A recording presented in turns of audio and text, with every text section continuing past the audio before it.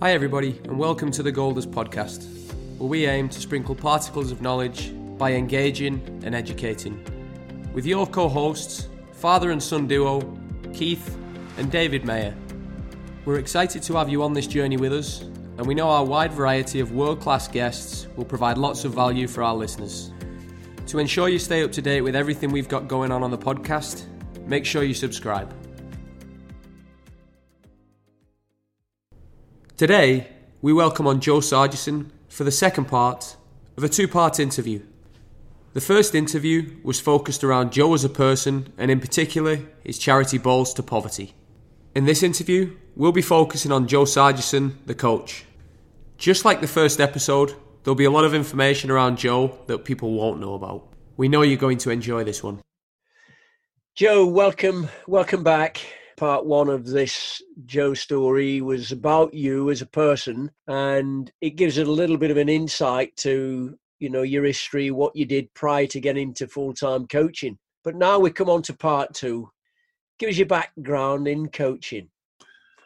Yeah, I alluded to the fact that I sort of restarted my career when I was about 27, 28 and went into sport in the early 2000s, started teaching and really started my coaching journey probably on a more serious basis. But the reality is I actually started coaching in 1998 when I did my FA level 2. I was working down in London at the time outside of the sport industry and was planning to go travelling for a year. I was about 25, 26 and a friend suggested to me that it might be a great idea to do a coaching badge because there might be scope to do some coaching in primary schools in Australia and some of the countries where I was visiting, just as a way of supplementing my income, really. So I actually did the level 2 in 1998 at the London FA in the evenings whilst I was working a full-time job. And as part of that was coaching grassroots teams across northwest London. I actually went back to my own school where I was a student in Leeds and did a little bit of work with my sixth form team coach as well, which was fantastic, just to accumulate my hours really in order to pass the qualification. So I had quite a lot of exposure on a voluntary basis, quite a lot of evenings where I gave up my time to work across the junior game. I went travelling. I did work in high schools in Australia and also in primary schools as well to get some more experience and to earn a little bit of pocket money really to keep me ticking over whilst I was travelling out there. And then on my return went to America for the first time, as I'm sure so many listeners have, to do some work on summer camps in the early 2000s, 2001. And that was my first sort of experience of coaching in America and being away for 6 or 7 weeks at a time, coaching every single day with kids across Massachusetts, which is a wonderful experience. When I came back, again around 2002-03, and I'd started working at Nottingham Forest. I was working as administrator, and for a year, really, my role was to observe other experienced coaches across all the ages at Forest Academy before I was in a position to actually do some coaching myself with the foundation phase group.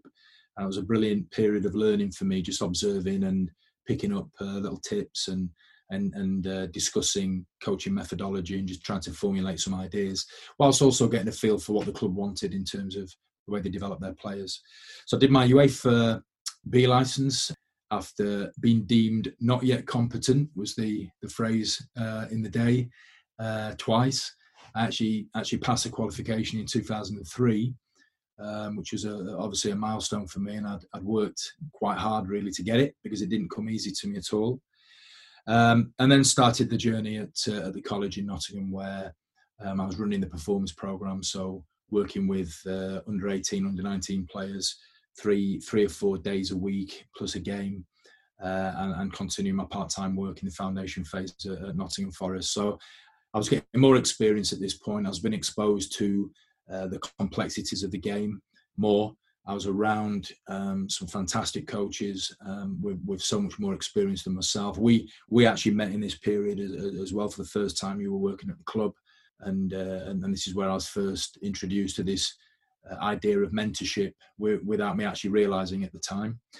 In 2007, I went on to do to complete my UEFA A license. So I actually started the course of study in 2005, I think it was. I wasn't successful first time round. Those dreaded words again, deemed not yet competent. But it was a brilliant part of my life and my coaching experience, because in my mind, I was in with the big hitters. I was doing the big hitting course, the UEFA A license. There was a lot of apprehension around studying on this course in some respects. It was a very unique environment to be in at Lilleshall at the time, with an unbelievable group of tutors and led by a man who was revered by so many, a guy, Dick Bate, who became another mentor for me. And it was a difficult time for me, because honestly, I didn't quite feel I was at the level, but I knew that for me, I would be, and it would take the length of time that it needed to take for me to get there. And in not actually passing the exam in the first year, it was the best thing that could have happened to me, because it triggered a year and a half of deep learning and study, where I was doing 11v11s and phases of play and functional practices every other day with my college players, watching more games live and really thinking about the game in a different way, in a way that I never had before, and put myself under a degree of pressure, I imagine, in order to accumulate the experience to meet the required standard. And it's a milestone that I hold very dear, because the standard was very high.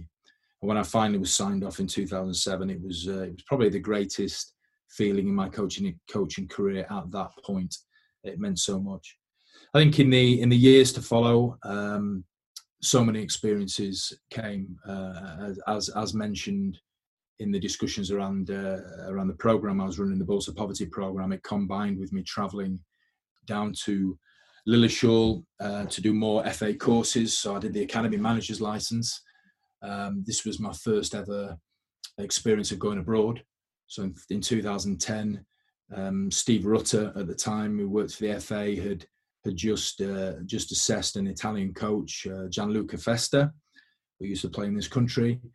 And I'd expressed an interest in going to Italy to do a study visit, because Italian was part of the degree that I did at university, and I wanted to test myself and learn about the culture of the club and the country, but doing it in a different language to challenge myself. It was an unbelievable experience. It opened my eyes to not just cultural differences, but the hospitality that was shown to me by Gianluca and others at the club was very touching. And it triggered a period in my life that's still ongoing now, the best part of the decade to follow, of traveling to many countries around the world, visiting clubs, sitting with coaches, watching sessions, discussing our thoughts and ideas, delivering presentations myself to share some of my own experiences. A real passion was ignited off that first visit around travel, and ultimately combining the biggest source of joy in my life, my passions of coaching, travel, different cultures, and using my degrees around language skills as well. After several years really of working in academies, I've worked at two academies in our country. Worked at Nottingham Forest in the foundation phase, and then later at Sheffield United, more in the youth development phase, and a period of time with the youth team.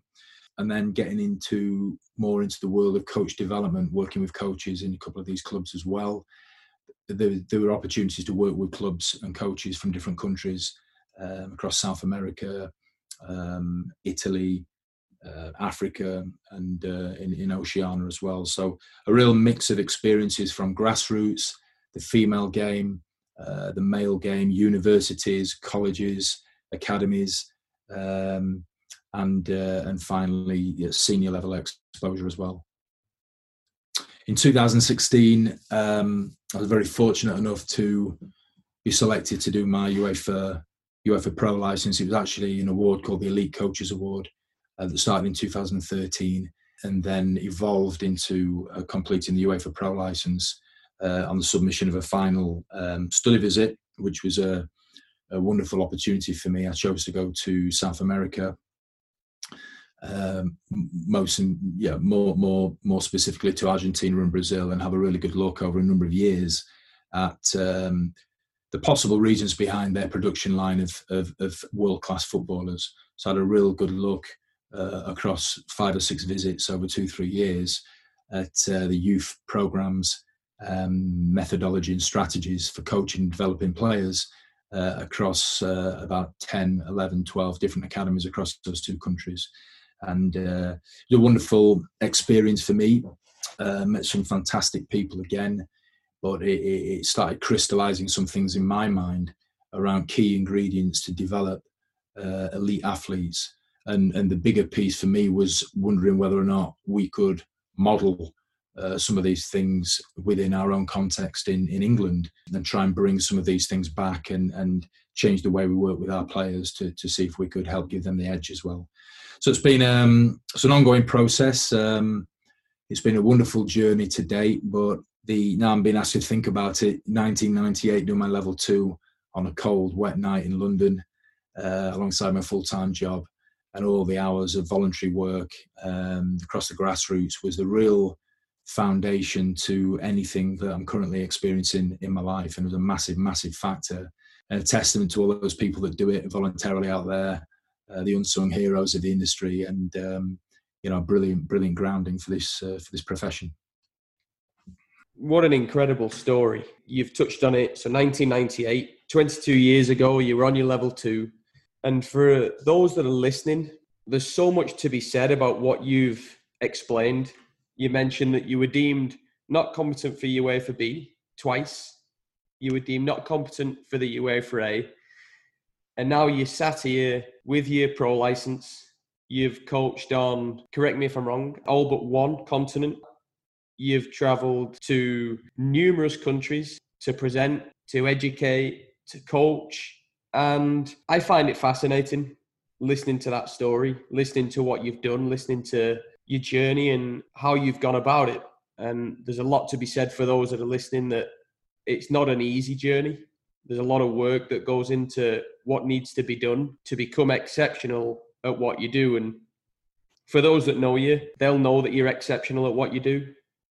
But it didn't just happen overnight. It's something that you've worked extremely hard on.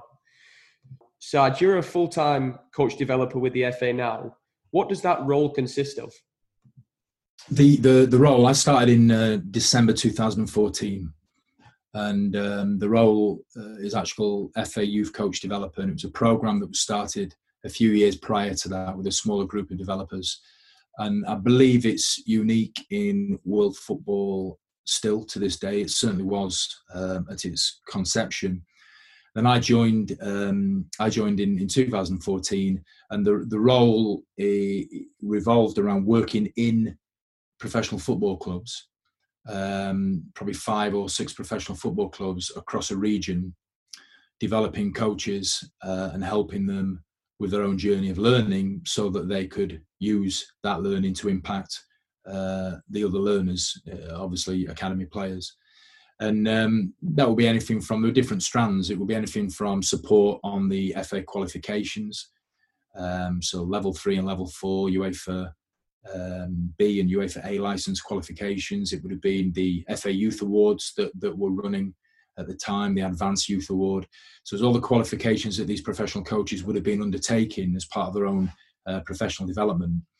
And it was trying to customize the delivery of those awards around their own football clubs and the teams who are working with and the needs of the players. So it's very much wrapping it around their context rather than bringing them to the Football Association and having them try and be directed by the context of the FA. So it's very much like an outreach, what we call in situ work, where they will come on residentials to receive information and interact with the course tutors and experts that come in from across industry. And then we as FA Youth Coach Developers will go to the academy and we will work with them during the year over a course of their study.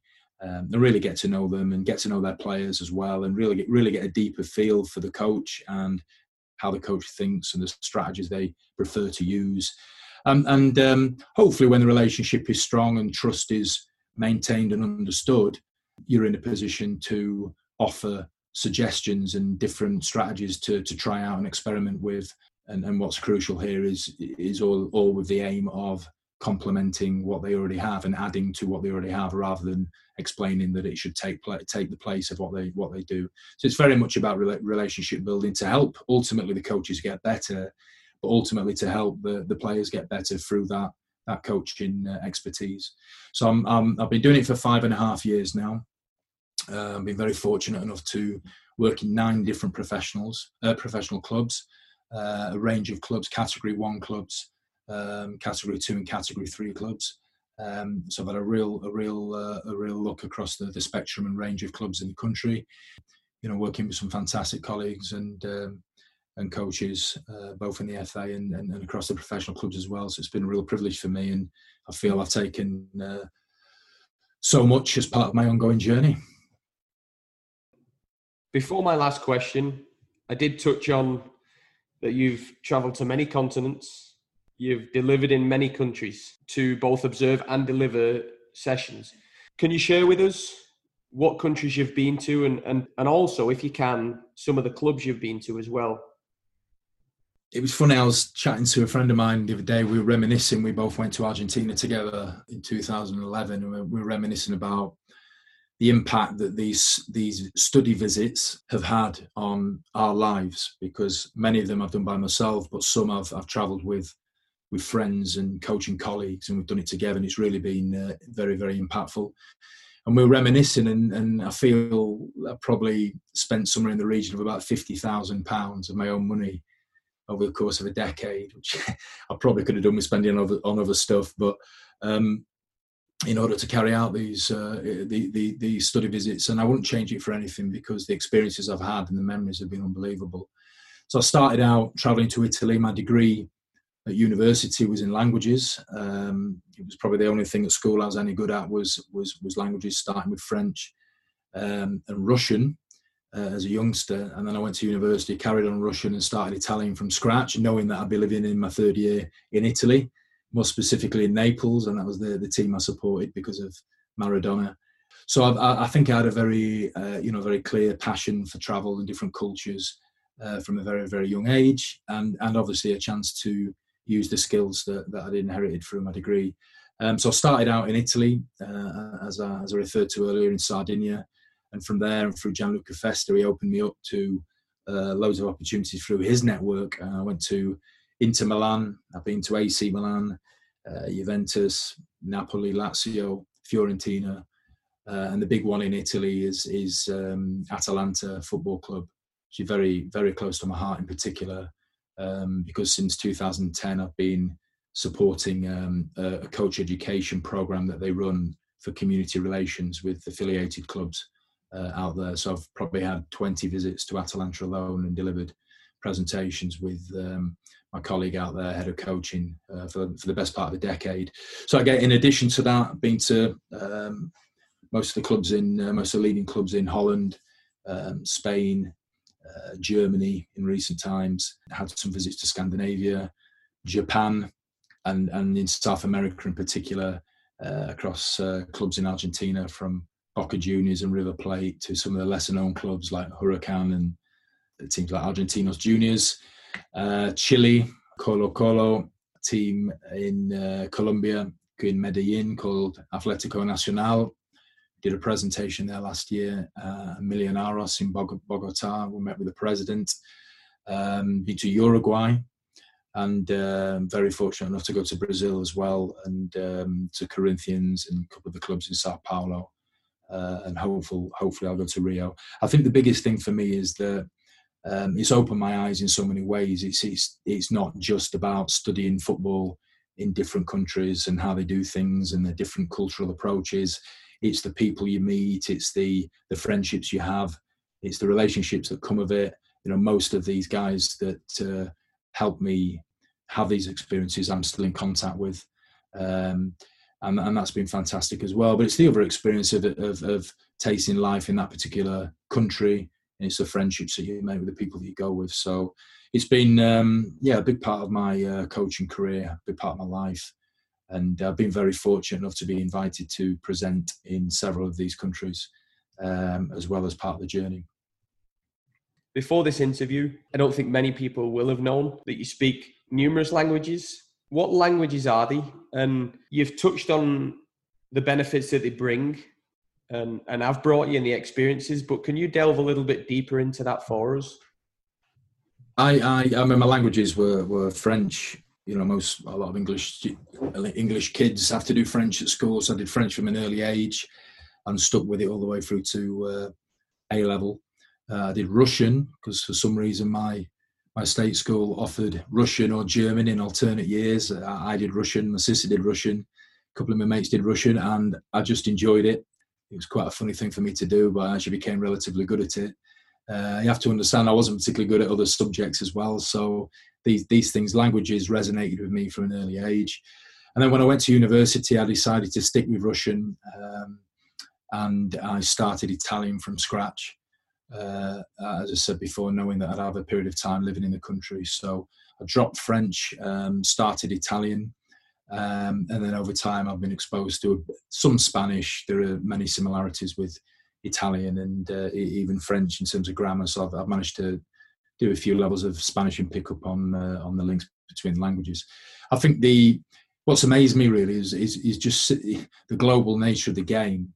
I never knew when I was young that I'd end up in football, but through having language skills, it's given me unbelievable opportunities. I actually went when I was 24.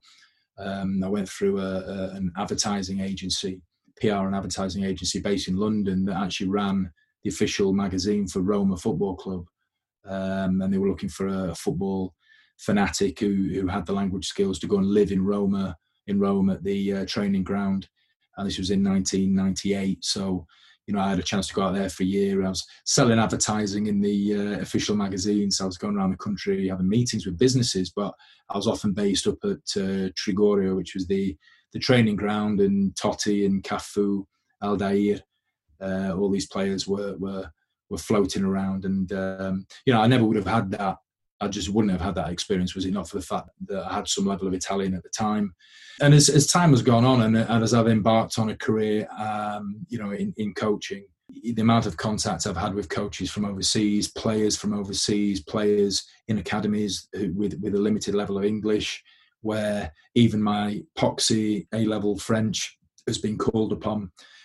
Even in a recent experience I've had coaching a senior team out in Sweden, Östersunds, the left back was from the Ivory Coast, and you know, I had to communicate with him the best way possible in French, even during the game on the touchline, trying to help him with elements of our team tactics in French. It makes me giggle a bit thinking about it now that, you know, I couldn't possibly have envisaged that any of this stuff would have happened. So been very fortunate enough to deliver presentations in Italian at Atalanta. They've placed a lot of faith and trust in me, I think, actually, over a 10-year period. And as I was calculating the other day, probably worked with about 1,500 Italian coaches over the years, many of whom I'm still in contact with and get invited to join them on webinars and things like this. So, yeah, you know, do we place crucial importance on learning language skills in England? I'm not 100% sure we do. Certainly it's something that the rest of the world has to have as a priority in learning English in order to get on.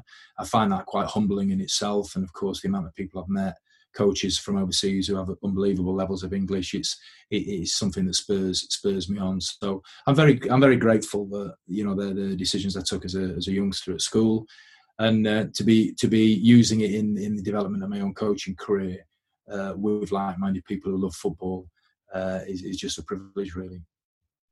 Joe, you've got, you know, loads and loads of experiences traveling South Africa, over to South America, over to Italy, to Spain. Look, you've got so much and have gained so much from all of that.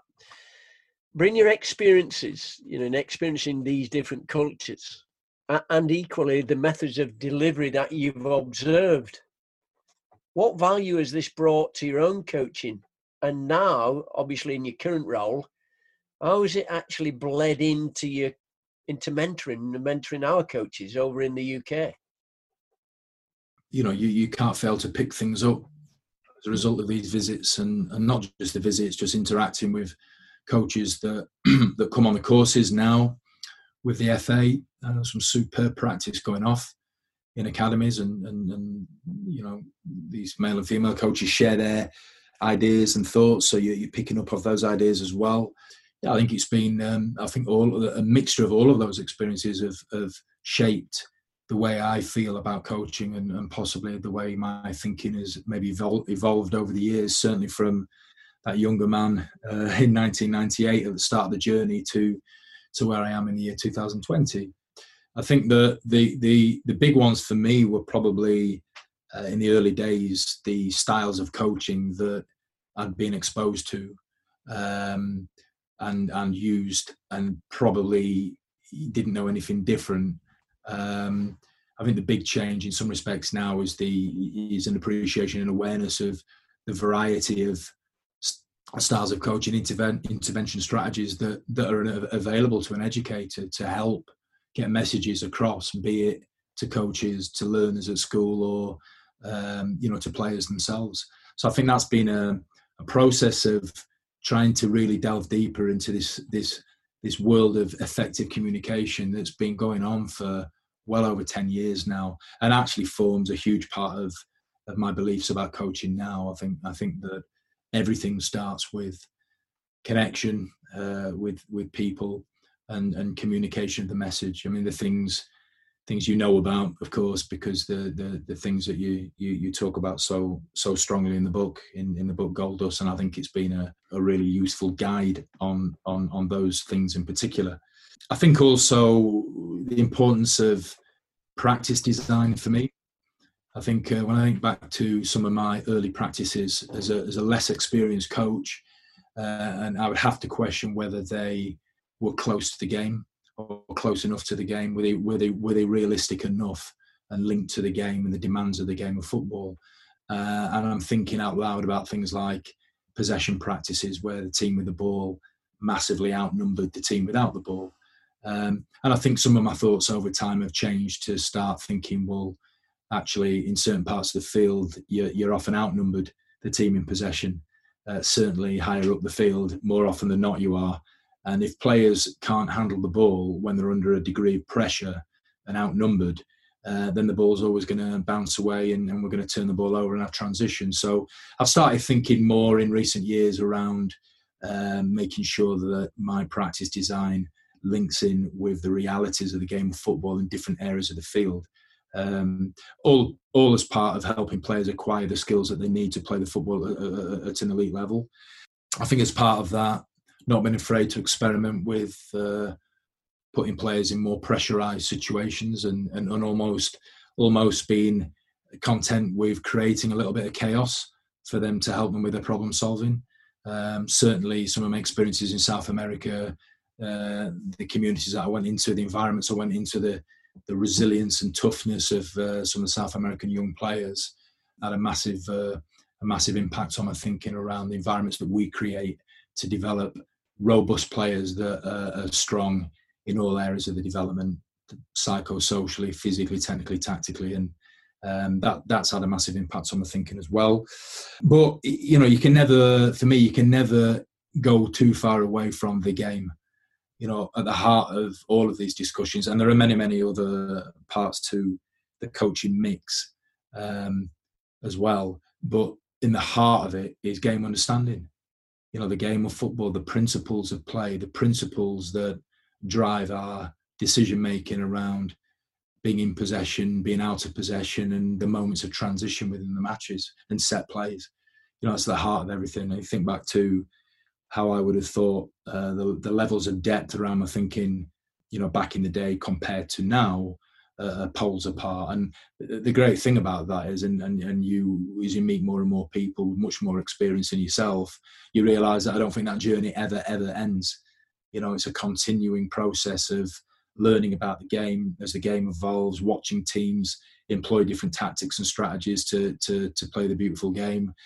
We come across things that we think are unique and original in the modern game that actually, if you look through history, have been done in many, many years before us, and almost the recycling of different ideas that different coaches and practitioners bring to life is a thing that fascinates me as well. So it's an ongoing process of learning. Being around fantastic people is absolutely crucial. And to touch on the recent experience that you've had working abroad, how is that being used in your current role as an FA coach developer? Well, it was recent. It took place between June and November in 2019, so it was only for half a season, just under half a season. I got back in November and being back at the FA in the role there. So I think it's certainly a magnificent experience for me. It was very, very tough at times because unfortunately the club was going through some difficult periods financially, quite well documented, certainly out there in Sweden. So still some tough situations around the club. So we had to try and work through that with the players.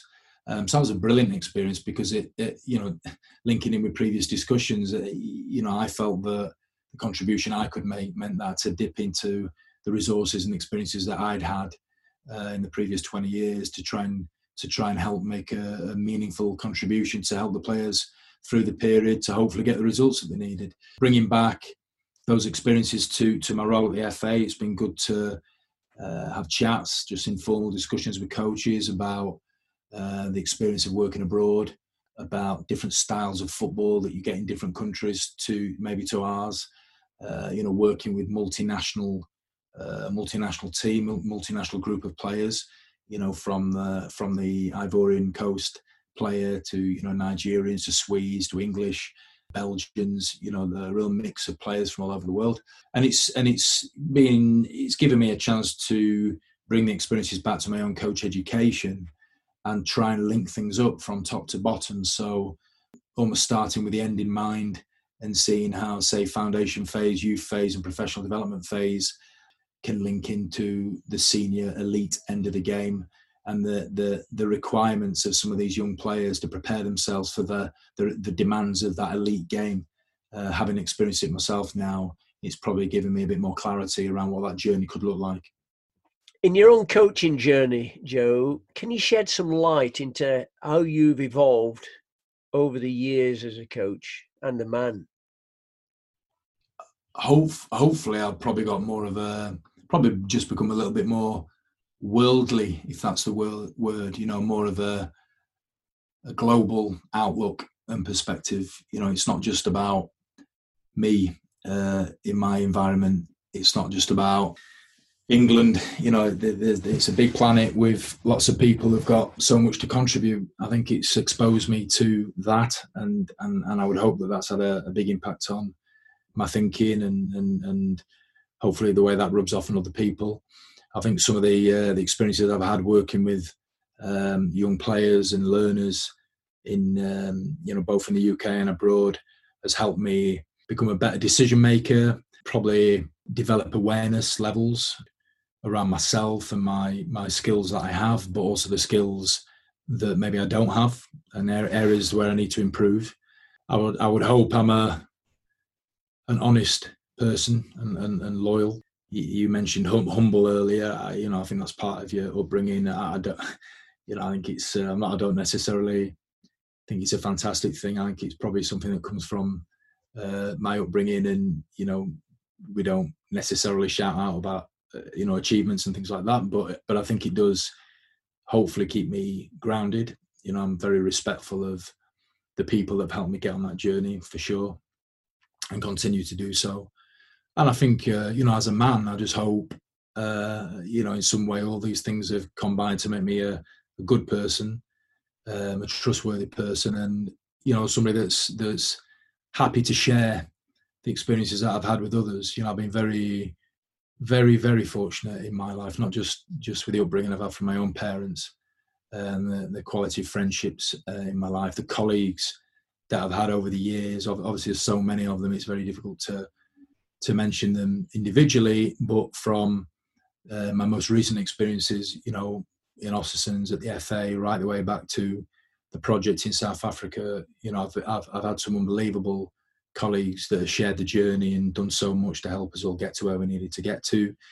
And of course, I've had mentors. You for one, Keith, and opened me up to this concept of mentorship when you saw something in me that I didn't see in me at a very young age, and you know, the support you've given me over the years, and the other one, you know, Dick Bate from the Football Association, who passed away recently, but stays with us in our minds, and you know, in the way that we coach, you know, even now. So, you know, mentoring and having good people around you, not being afraid to turn to people for help and advice and support, is a crucial thing. And hopefully, as I've got older, I've realised that more. You know, to reach out and challenge people's views, but to be respectful of the way people think as well, so that ultimately we can stick close to our overall goal, which is, you know, to be the best we can be, and ultimately to help youngsters get good at football, and coaches to be better at coaching. That's what it always was, and you know, we have to keep our eyes on that one. That's what it should be. Final question for you, Sarge. You've worked across all age groups. You've worked in many different levels. So you've gone from foundation through to first team. You've gone academies, colleges. You've done the full scope, different countries as well. And as a coach, mentor, and developer, knowing what you know, what skills do you believe a coach needs to have to be able to develop players across all different ages of the game? Yeah, it's a great question. It's not one that you can answer easily for me. It's quite complex. There's a number of things, but at a very fundamental level, you know, I believe that coaching is about communication, and I also feel, and we talked about this earlier, I feel that, you know, in order to communicate effectively, you have to try and establish some form of rapport or connection with whoever you're with, and of course that can take a lot of time, depending on the nature of the relationship, or it doesn't take that long at all, depending on the nature of the relationship. But for me, it needs to be established, it needs to be understood, because that's the gatekeeper to then being able to communicate your message. So I think they're fundamental skills that are crucial to the art of coaching. You could put things like the range of intervention strategies, styles of coaching into that if you wanted. You can start talking about things that, I know that you refer to in the book, you know, things like physiology and matching rapport, and, you know, picking up on clues that people are giving you through non-verbal relationships as well. I think all these things are crucial. And then obviously knowledge, you know, game understanding is crucial. This is fundamentally the thing that drives our ability to coach the game, is understanding it, the depths of it, all its complexities, the different styles in which it can be played and brought to life is massive. I think that practice design, as I said before, that links to the game, it's got to look like the game, is big. I think that coaches have to have, you know, basic life skills, honesty, loyalty, and the flexibility to be able to deal with a range of people, because whether you're working with young players, where it might be their vehicle, football might be the vehicle through which they interact with other people, maybe a grassroots level, you have to have the flexibility to understand that and make it fun and enjoyable, so that it's meeting their needs, right the way through to a senior level. The flexibility to understand that, you know, some players might be going through a tough time in their life because they're not being selected, or they're not playing well, and they're feeling the pressure, and you have the empathy to you know, to work with them on an individual case as well. So there will be just some of the many skills that are needed, but everything starts for me with knowing the game, connecting with humans, and communicating your messages with clarity. Thanks, Sarge. All those that have listened will agree that you've shared some incredible stories, brilliant insights, and a wealth of knowledge over the past 2 episodes. And your story is amazing. What you've done from where you were, not thinking about going into coaching, to where you are now it's fantastic. And I thank you for coming on. I've known you for 15 years, so the more than half of my life, and it's been an honour to have you on, and I'm sure my dad will echo that now too. Yeah, I've been very fortunate to have you in my life for 17 years, Joe, back in 2003, when I had a little conversation with your mum and your dad outside the academy building.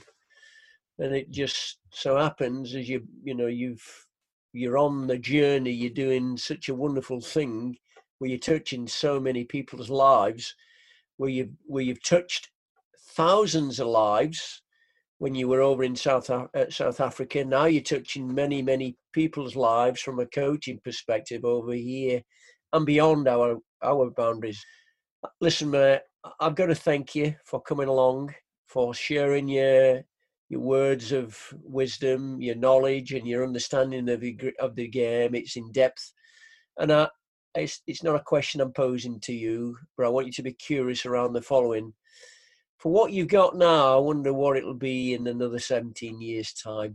The experiences and understanding of the game and knowledge, and just knowing you as I know you, you'll continue to, to strive for further knowledge. And for those that are going to be in your presence, how good is that going to be? Joe, thanks very much again. Take care and be safe. Thanks, Keith, David. Appreciate this opportunity to discuss things with you. It's been nice reminiscing, and good luck with the book and the podcast, and see you soon.